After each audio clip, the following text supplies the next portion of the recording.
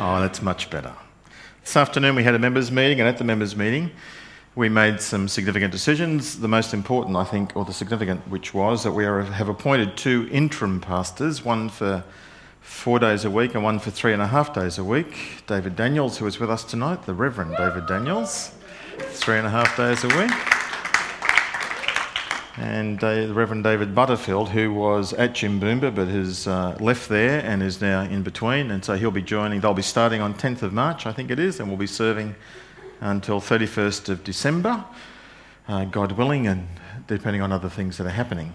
We also have a pastoral search committee for an associate pastor that Coralie Lowe is leading, and that is continuing as they look for an associate pastor primarily for youth and probably now also with responsibility in perhaps young adults. That's the area at the moment we're looking at. That may change. And there's probably the development of another associate pastor group as well to come. So that was a good decision to make today.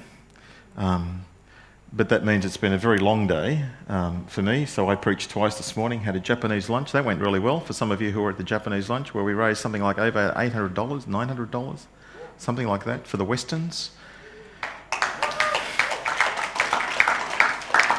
And we had fun last night with the Welcome Home Yong and Suzanne, and I'm not sure how much we raised, but it was $5 a head, and there were about 100 people here, so I'm not sure if that covered the cost of what that was doing. But we need to pray for Yong that he'll find a job as they settle back here into Australia. They've been living with her folks, and this week they moved from over at Redland Bay across to their family home back over here, and so pray that all of that goes really well. It's delightful in God's providence that we have 2 outstanding students in training guys, ministers with us, in Josh and Brendan. Brendan's with us tonight. Don't know where Josh is. I'll put that down and check him on that. He's what? Playing basketball. Reaching the lost in dunking. Okay. The 5th Sunday in March is the 30th of March, and that's going to be a baptismal service. And I know some of you are thinking about that, but perhaps some of you others are in the process of thinking about that. If you want to line up for that, then we need to have a conversation with you and do some preparation for it. So if you've never been baptised, you're a follower of the Lord Jesus and you need to be baptised to be obedient to his commands, then come and have a chat about that. Are there any other announcements that I need to be giving? I can't think of any. Sorry? Oh, thank you. We have Keith and Alyssa with us tonight with little baby Lillian Grace. First time in church since she arrived. You guys are doing okay?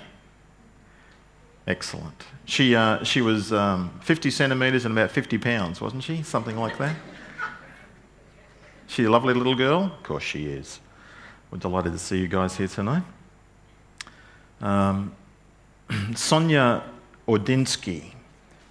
Not many of you will know Sonia, but Sonia was a neighbour of our church. She lived across here in the whitish coloured house. There's a blue house here, that's Dorothy, and then next to her was Sonia, and her son lives there now. Sonia had an operation last Thursday night. She had a tumour on one of her kidneys, and she went into a coma after the operation. The operation went well, but there was bleeding. She went back into the theatre, and Thursday night, Friday morning, she passed away. She was a lovely lady. She was a German lady.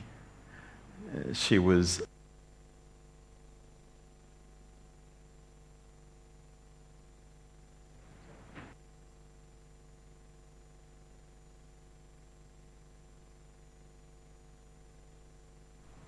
You're on.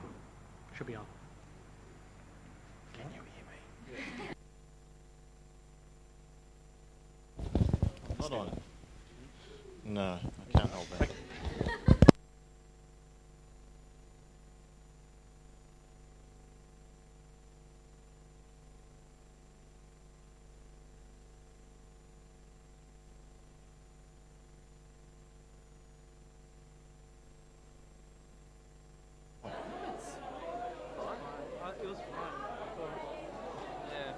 Is it because it's under the shirt? I thought it was the connector, pressing on the connector. Let's give that a go.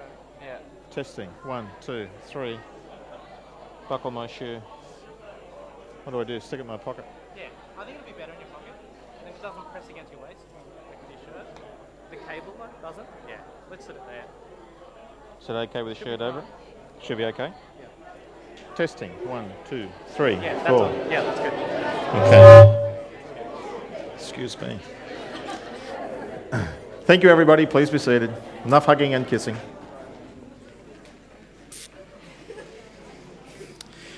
The other thing I had to tell you tonight was about yellow cards. The yellow cards we have that you received in your bulletins are a great way to communicate. On one side, on the back of it, it has prayer requests and has lines, and you can use this both for prayer requests or you can also use it simply for communication, for encouraging or whatever, making comments. And I would encourage you to do that. I think I said to the 10:30 service this morning, for instance, if something's happening in your life, you don't want it to go in prayer and praise, you don't want people to be praying about it, but you just want to let the pastors know about it or whatever, then you can simply write on this and simply say, you know, I'm looking for a new car, and just sign it, Josh Stan, or something like that. And Josh did do that. He got a new VW Golf just recently. So that's a real example. Or you could put on it, you know, I'm snowed under and I have an exam due, a 2,500 word essay that I have to have done by Thursday, signed Brendan Cotton, which is also a true story. Did you get it done? Oh, sorry. Or on here, Helen Close has written, and this will go in the prayer and praise, I guess, but it's going to miss it because I have an operation tomorrow on my foot, and it's to rectify something that an operation or something that happened 2 years ago. Please pray that they get it right. She gave it to me this morning, and she said, I need to tell you, it's for 6 o'clock in the morning. You need to pray today. Because if we give it to prayer and praise tomorrow morning at 9 o'clock, God can't backdate prayers, can he? That's an interesting theological question. Can God backdate prayers? Yes. Put up your hand if you say yes. Let's pray for those heretics. No, God can't backdate prayers. Good grief. Oh, what? Like Superman, go around the earth, turn time back, do that? No. He doesn't backdate prayers. He doesn't do it.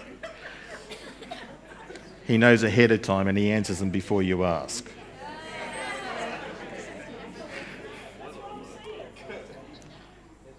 Yeah, right. He is God and he knows ahead of time. He does say in the scriptures that he'll answer your prayers even before you ask. But he doesn't backdate. He doesn't backdate prayers. Dr. Don Batten, repent. He can stop the sun and he can turn it back, but he doesn't. But he could if he wanted to. Do you agree? I'll keep going until you agree. We're going to pray. Let's pray. Please pray with me. Heavenly Father, thanks that we can be together again tonight. We thank you for each other. And we thank you most of all, Lord, that you are a God who is for us. As Warren has reminded us, you're a God who loves us, a God who wants to forgive us, a God who wants to be in relationship with us. And we are flawed, fallen, and we stumble, we mess up. You pick us up, dust us off, and encourage us to keep moving forward. Thank you, Lord, for your patience with us. And we do pray for Helen and for this operation tomorrow, and pray that you'll go before and that it might be successful, that you'll grant the surgeons good skill. You're the Lord who heals, and we ask for good healing, restoration in that troublesome ankle. Thank you, Lord, for new birth. We thank you for Keith and Lissa and for little baby Lillian, and pray your blessing upon them as a family. We're just delighted, Lord, they could be with us tonight. And then, Lord, for Sonia, particularly for her family, for Art and for Paul, for the memorial service that's coming, we simply pray that you'll be honoured through the testimony of her life. Thank you for her very simple faith in you. And I pray, Lord, that through the memorial service you might be honoured and you might draw near to a family and to people who desperately need you in their life. We pray the same thing for ourselves, asking, Lord, that you would bless us and speak to us tonight. We thank you for the two Davids, David Daniels and David Butterfield, and for the decision today, and we commit them to you and ask for a blessing upon their ministry as they come amongst us, as they serve us in this capacity. And Lord, we are most grateful for the Lord Jesus. May you shape us to be more like him through what we talk about this night, and we pray in your name. Everybody said? We're working our way through a book called The God Who Was There. So it's really, the theme is about learning what the God of the Bible is like. And it's jumping through the significant passages, high points of the scripture, so you'll get an overview of what the Bible is about as well. And this is our third week in. The first week we spoke about how God made everything. He's the owner of everything. He's the sovereign creator. He owns it all. We were made in his image and everything was good when he started. Last week we spoke about how in the Garden of Eden, Adam and Eve messed up. They made choices that were bad choices, and as a result of that sin, we have now been removed from the garden. We are separated from God. And God was not a God who wiped us out. Somehow he was patient with us, that he has a higher purpose, another plan. And he gave a promise in the garden to Adam and Eve that one day he would send someone, the seed of the woman, who would destroy the works of the evil one and would put things right. Well, tonight we're going to come and we're going to look at the God who writes his own agreements, the God who enters into covenants, contracts, agreements with his people. And some of those are unconditional. He simply says, this is what I am going to do. It's like a promise. And there are some of them which are conditional.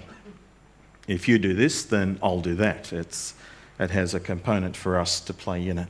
And there are lots of scripture passages, and thank you, Liana, for reading Acts 17 at the very last minute, because the IT certainly indicated lots of readings in Genesis that we will get through tonight, but I decided the last minute there, let's just read Acts 17, it makes the most sense. So, we're going to begin by answering the question, how do you think about the relationship of God with people? Now, different people have different ideas, and it'd be interesting to find out what you guys think. But my question tonight is not so much just what do you think, but really, how do you think people out there think about how people have a relationship with God? Does that make sense? So not necessarily what you think, but what you understand how other people think they can have, or what God is like and therefore how he relates to us. Okay? So I want to give you some think time. I don't give you a lot of think time, but I want you to think about that, talk to somebody beside you, and then maybe call out some answers and see where we go. There are three primary models or types of relationship that I want to talk about, and we'll see if you get those or whatever. Okay? How long do you need? 90 seconds? How do people think about, what do they think God is like so that he can relate to us? What is he like? Okay? Turn to the people beside you, have a chat very quickly, 90 seconds.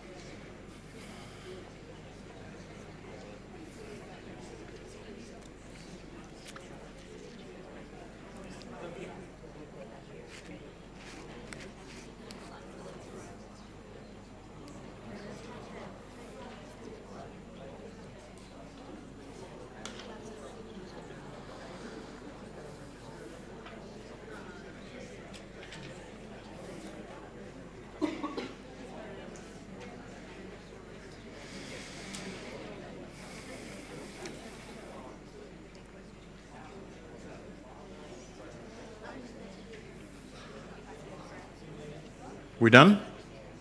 Still going? We're done. If you're still going, keep going. But listen, you have to multitask. What do you think people think about God and how we have a relationship with him? What do you think? Who's got an answer? Tracy. Answers prayer. Okay, he's a God who listens and a God who answers prayer. Okay? Most people outside say God doesn't exist, it's not scientific, therefore you believe in this. Okay, so that God's not real.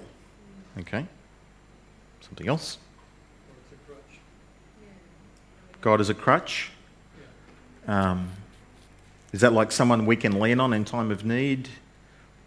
someone who's just for weak people? Need for a time. Okay. When you need him, he's there. When you don't need him, don't worry about it. Believe in God.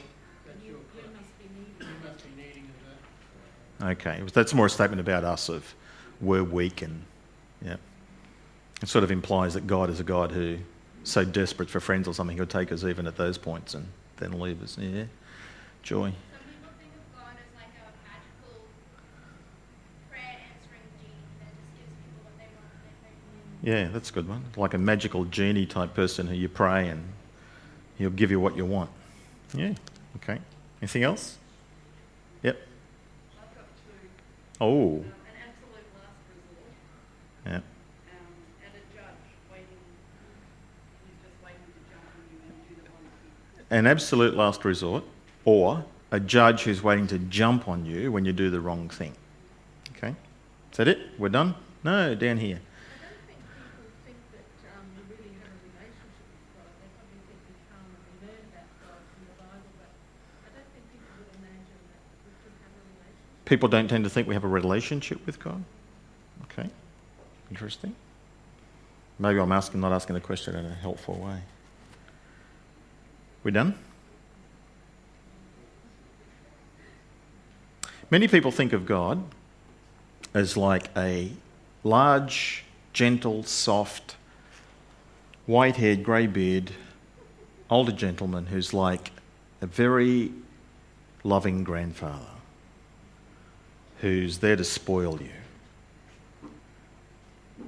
Who's maybe a little bit out of touch, but who's very gentle and caring. And when you do things wrong, it's, oh, there, it's okay.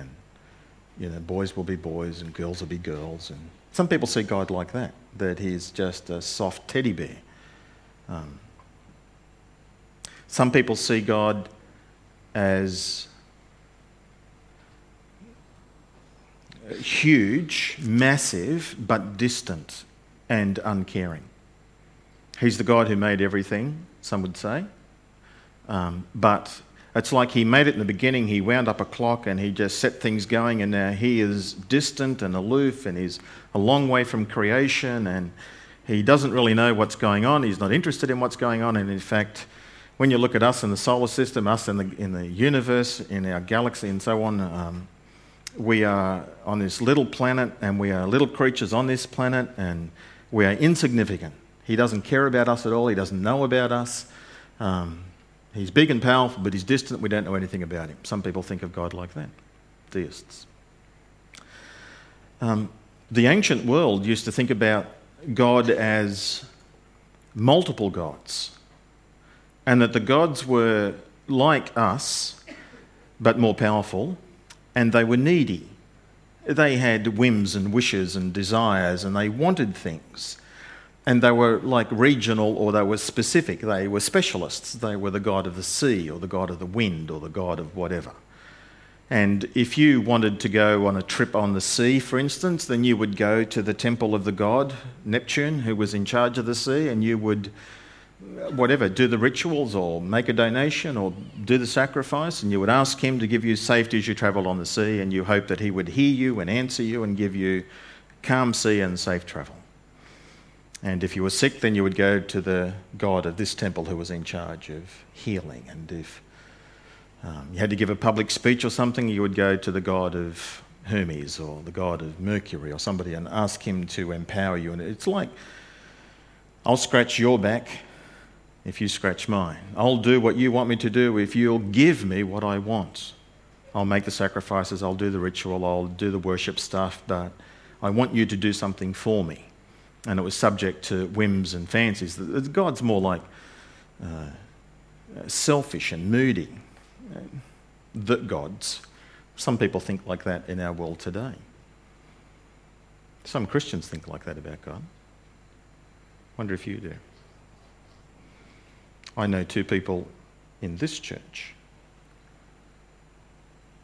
who think about God like that. That their idea was, if I do exactly what God tells me to do, If he says get baptised, I get baptised. If he says I should pray, I pray. If he says I should go to church, I go to church. If he says I should read the Bible, I read the Bible. He says if I should tithe, I tithe. Whatever God says, I do. But the deal is this: I do what he tells me to do, then he looks after me. And when I get married, I'll have a good marriage. And when I have children, they won't rebel. And that when I get a job, I won't lose my job. Good things will happen to me because I am doing what God wants me to do. And the deal is, I do what he wants me to do and he looks after me. That's no different to the ancient world who believed in the gods and scratching their back. I'm doing what you want, God. Now you have to look after me. Wonder if you think like that. Had a guy in our church who came into my office. This is years ago now. It's an old story. And he broke down. He was crying. And he couldn't figure it out. He said, I did all that God wanted me to do. And now my wife is leaving me. She loves somebody else. It doesn't make sense. God said if I did this, that wouldn't happen. Or just recently, I had a family and one of them is very cranky with God because their kids are going off the deep end, things are happening, and they're furious with God.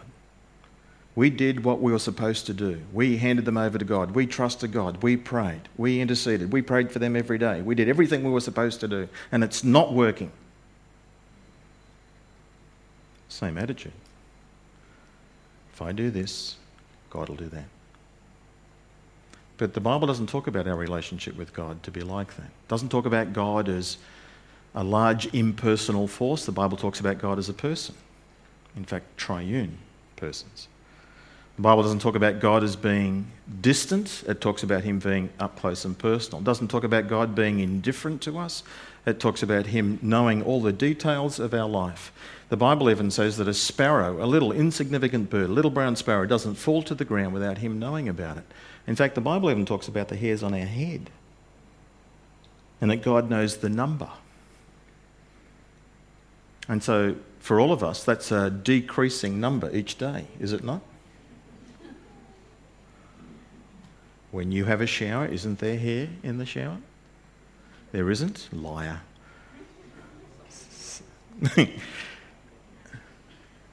Sometimes it grows back, sometimes it doesn't. The point is, God knows. He knows that. Do you know how many hairs you've got in your head? I can't find the article, but I read an article many years ago that spoke about, depending on the colour of hair you've got, they can tell you the number of hairs that you have on your head. So if it's blonde or if it's black or if it's brown or if it's, red or auburn, and the numbers vary.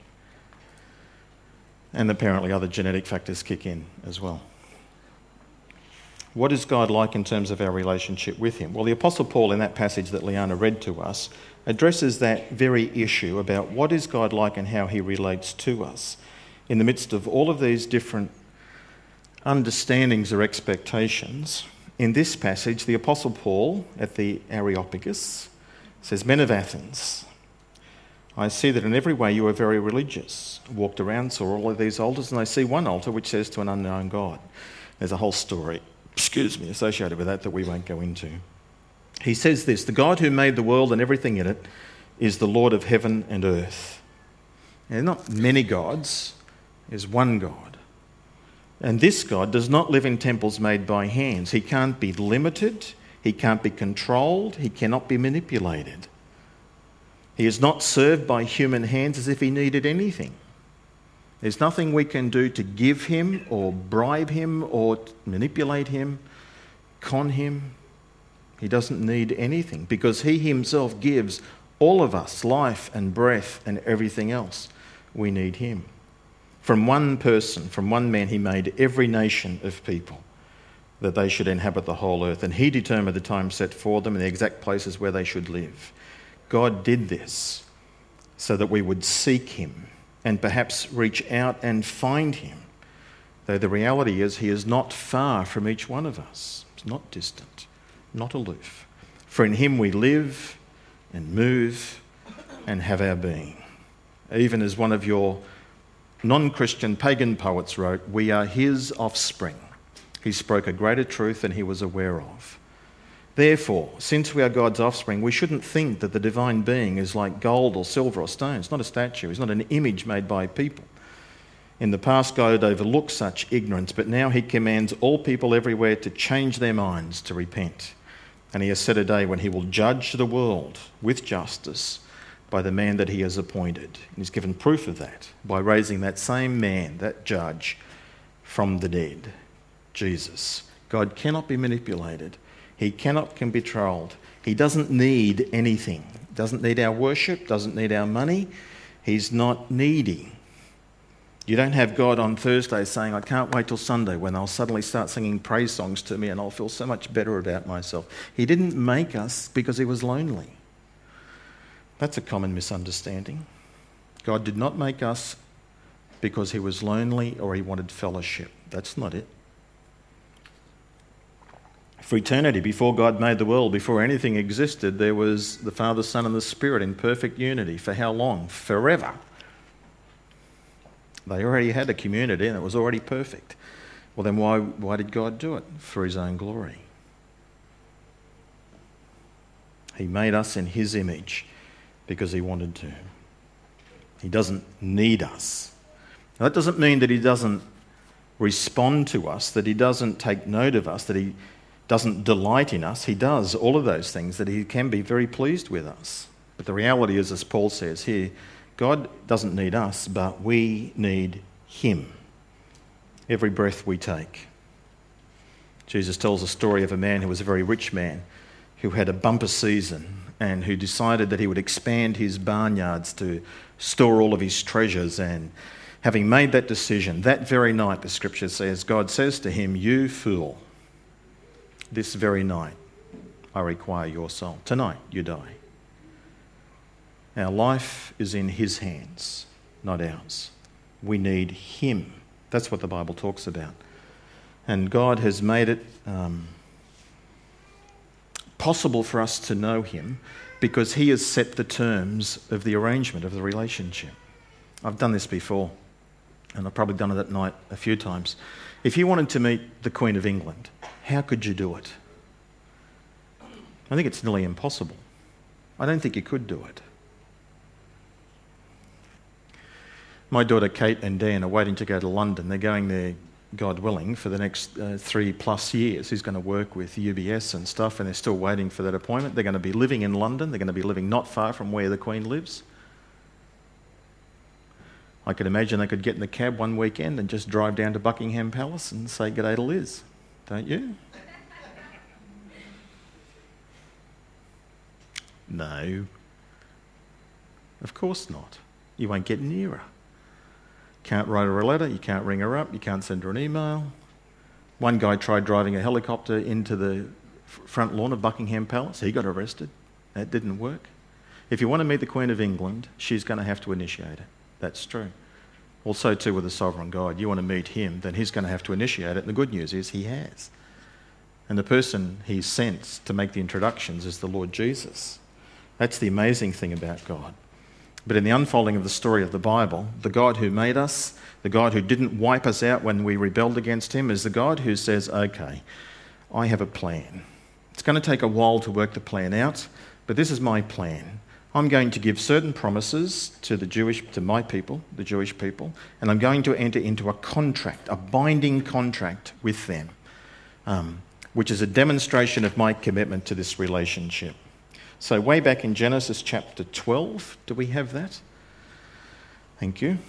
The Lord God said to Abram, that was his name back then, leave your country. He's living way over in the land of Chaldeans. I want you to leave here, your people and your father's household, and go to the land that I will show you. I'll make for you a great nation, and I will bless you. There's the promise. I'll make your name great, and you will be a blessing. I will bless those who bless you. Whoever curses you, I will curse. And all peoples on earth will be blessed through you. Take note of that line. And all peoples, all nations, all ethnic groups on earth will be blessed through you. He's referring to Jesus, who will ultimately come through the seed of Abraham. When God has this conversation with Abraham, he is 75 years of age. And it's going to take 25 years for that promise that God gave him for him to have the son with his wife Sarai. And they do have a son, Isaac, when he is 100. It's a whole other story. But the point of this part of the story is God made a promise and he kept it. And then that son, Isaac, eventually marries Rebekah, and they have twins. And when she's having twins, God says, here's something new and different. The elder normally is the one in charge, but in this case, the younger one is going to be the one that I choose. Jacob will be served by Esau. I choose Jacob. Sovereign grace, God working his purposes out in human history. All for the point of that last line, that all peoples on the earth will be blessed through the seed, through the one who is to come. Well, then there is that promise, but then God also enters into a covenant with Abraham. It's not a particularly attractive covenant, but nonetheless, it's a covenant back in their culture and their time. And here it is, Genesis 17. Thanks, Amy. A covenant is like a contract that God entered into. And normally covenants were, there are two parties, and that they both enter into it and they both have obligations. They both have a responsibility. And that if one party breaks their responsibility, well, the covenant is null and void. Yeah, but look at this covenant. When Abraham was 99 years old, the Lord appeared to him and said, I am God Almighty. Walk before me faithfully and be blameless. And then I will make my covenant between me and you and will greatly increase your numbers. Abraham fell face downward. God said to him, as for me, this is my covenant with you. You will be the father of many nations. No longer will you be called Abram. Your name will be called Abraham. For I've made you a father of many nations. I'll make you very fruitful. I will make you a nations of you, and kings will come from you. I will establish my covenant as an everlasting covenant between me and you and your descendants after you, for the generations to come, to be your God and the God of your descendants after you. The whole land of Canaan, where you now reside as a foreigner, I will give as an everlasting possession to you and your descendants after you, and I will be their God. And then God said to Abraham, as for you, you must keep my covenant. That's what I'm going to do. Now this is what you've got to do. You and your descendants after you and the generations to come, this is my covenant with you and your descendants. The covenant you are to keep is that every male among you is to be circumcised. Bother, says Abraham. But that's God's sign. It wasn't unique and it wasn't unheard of in ancient history, but it's something that God took to be a symbol and a sign, a regular reminder that these people belonged to him. And the people were to keep that covenant, to demonstrate their allegiance to him. And God was setting his seal of approval upon the covenant. Well then, in between these two chapters, there is this remarkable story in Genesis 15. It's a weird story, but it demonstrates a great truth about God and about his commitment to a relationship with us. In Genesis 15, this is verses 8 to 10. This is Abraham asking a question. And he gets this weird vision. Sovereign Lord, how can I know that I will gain possession of the land? So the Lord said to him, bring me a heifer, a goat and a ram, each 3 years old, and along with them bring a dove and a young pigeon. So Abraham brought all of these. He cut them in two. He arranged the halves opposite each other. And the birds, however, he didn't cut in half. He put one bird on one side and one bird on the other. So you've got the picture. These three animals cut down the middle, separated, and a bird on each side. And then the birds of prey started coming down, and Abraham drove them away, and the sun started to set. Abraham fell into a deep sleep, and there was this thick and dreadful darkness came over him. So now he's in a dream state, protecting these carcasses. And in the midst of this dream state, the Lord speaks to him. And the Lord says, know for certain that for 400 years your descendants will be strangers in a country not their own, and they'll be enslaved and mistreated there. But I will punish the nation where they serve as slaves, Egypt, and after they come out with great possessions. You, however, will go to your ancestors in peace and be buried at a good old age. In the 4th generation, your descendants will come back here, for the sin of the Amorites has not yet reached its full measure. When the sun had fully set and darkness had fallen, he not only heard this thing in his dream state, but he saw something. He saw a smoking pot, a fire pot with smoke coming out of it, and a blazing torch. And they were just sort of like floating. They appeared. and they passed between the pieces of the animal. On that day, the Lord made a covenant with Abraham. Genesis chapter, what's that about? This, that in the ancient world, what would often happen is where you have kings fighting or rich landowners, coming to an agreement, they would often take an animal, cut it in half, separate it, and then they would join hands and they would walk between it. And they were basically symbolising by doing that I have entered into an agreement with you that will keep peace, that will do what we have agreed to do. And if I break my covenant, if I don't do what I said to you that I would do, if I break my word, then do to me what we have done to these animals. Take my life, slaughter me. That's what they're saying. Well, now in this vision of Abraham, take these 3 animals, cut them in half and a bird either side. It's not Abraham who walks through the midst of them. It's this smoking pot and torch symbolising God's presence that passes through. It's God saying, I am committing myself to a covenant with you, Abraham. On your behalf, there is no obligation. You have to keep the circumcision as the sign of the covenant, that's it. But everything else I promise and vow that I will do. That's God fulfilling this unconditional covenant. This is a common covenant type thing in the ancient world, and that's what God does here with him. God enters into it himself. That God will take full responsibility for the fulfillment of the covenant upon himself, and he does in Jesus. All of this is leading forward to that. Finally, the last story for tonight is Genesis 22, which is where Abraham is challenged and tested by God to take that son that he had promised, that God had given in his senior years. Sometime later, God tested Abraham, Genesis 22, verse 1. He said to him, Abraham, here I am, Lord. Take your son, your only son, whom you love, Isaac, and go to the land of Moriah. Sacrifice him there as a burnt offering on a mountain that I will show you. The God that we follow is a God who is sovereign, the creator, who is not needy, who, though on the other hand, we desperately depend upon, who enters into covenants and agreements with us to achieve a relationship, who may very well test us, that which he has given us, he may ask us to abandon.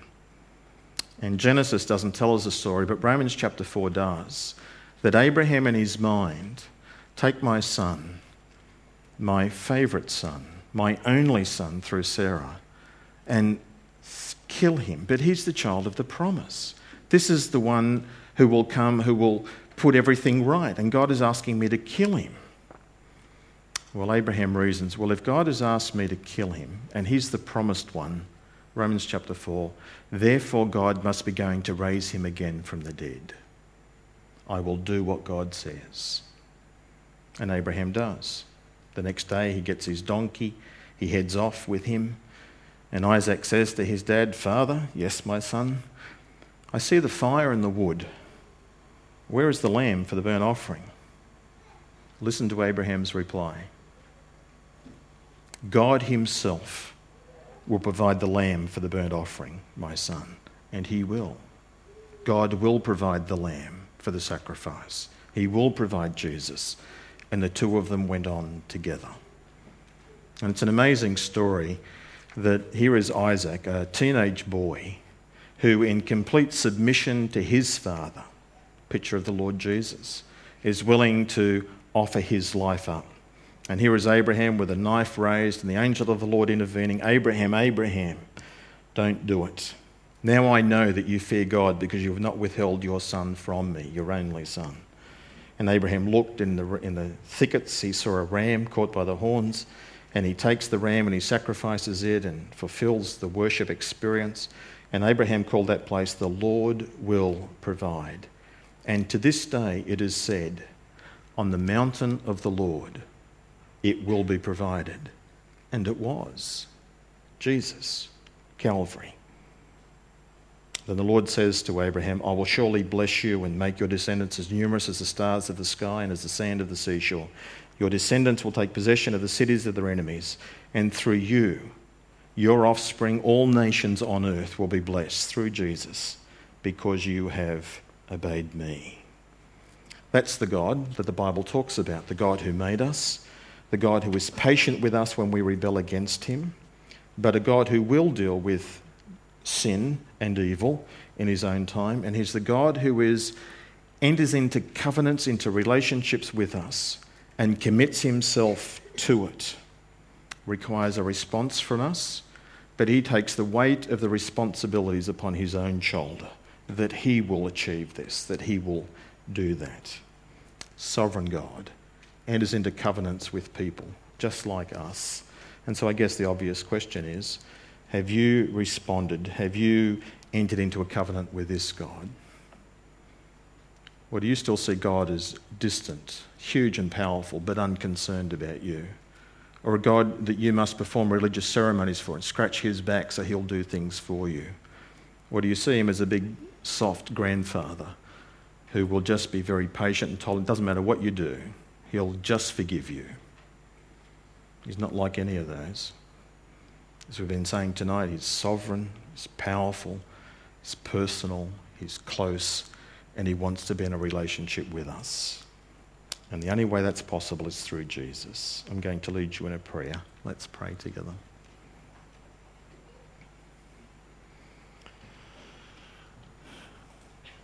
Lord, we live in a world of a multitude of communications and lots of things buzzing around. And we read things like this tonight, and we have to work pretty hard at understanding it. So I pray that you might continue to help us get a glimpse of who you are, the sovereign God, to whom we owe everything. We thank you that you have been patient with us even when we rebel against you. Even, Lord, when we want to run our own life and do our own thing, you haven't given up on us. We thank you for the covenant, the new covenant especially, through the Lord Jesus. Lord, I pray that you might open our eyes, that we might see you, the sovereign creator, that we might glorify you, and that we might pursue you with a passion each day. We thank you for Jesus, the Lamb of God, who takes away our sin. We pray in his name. Amen.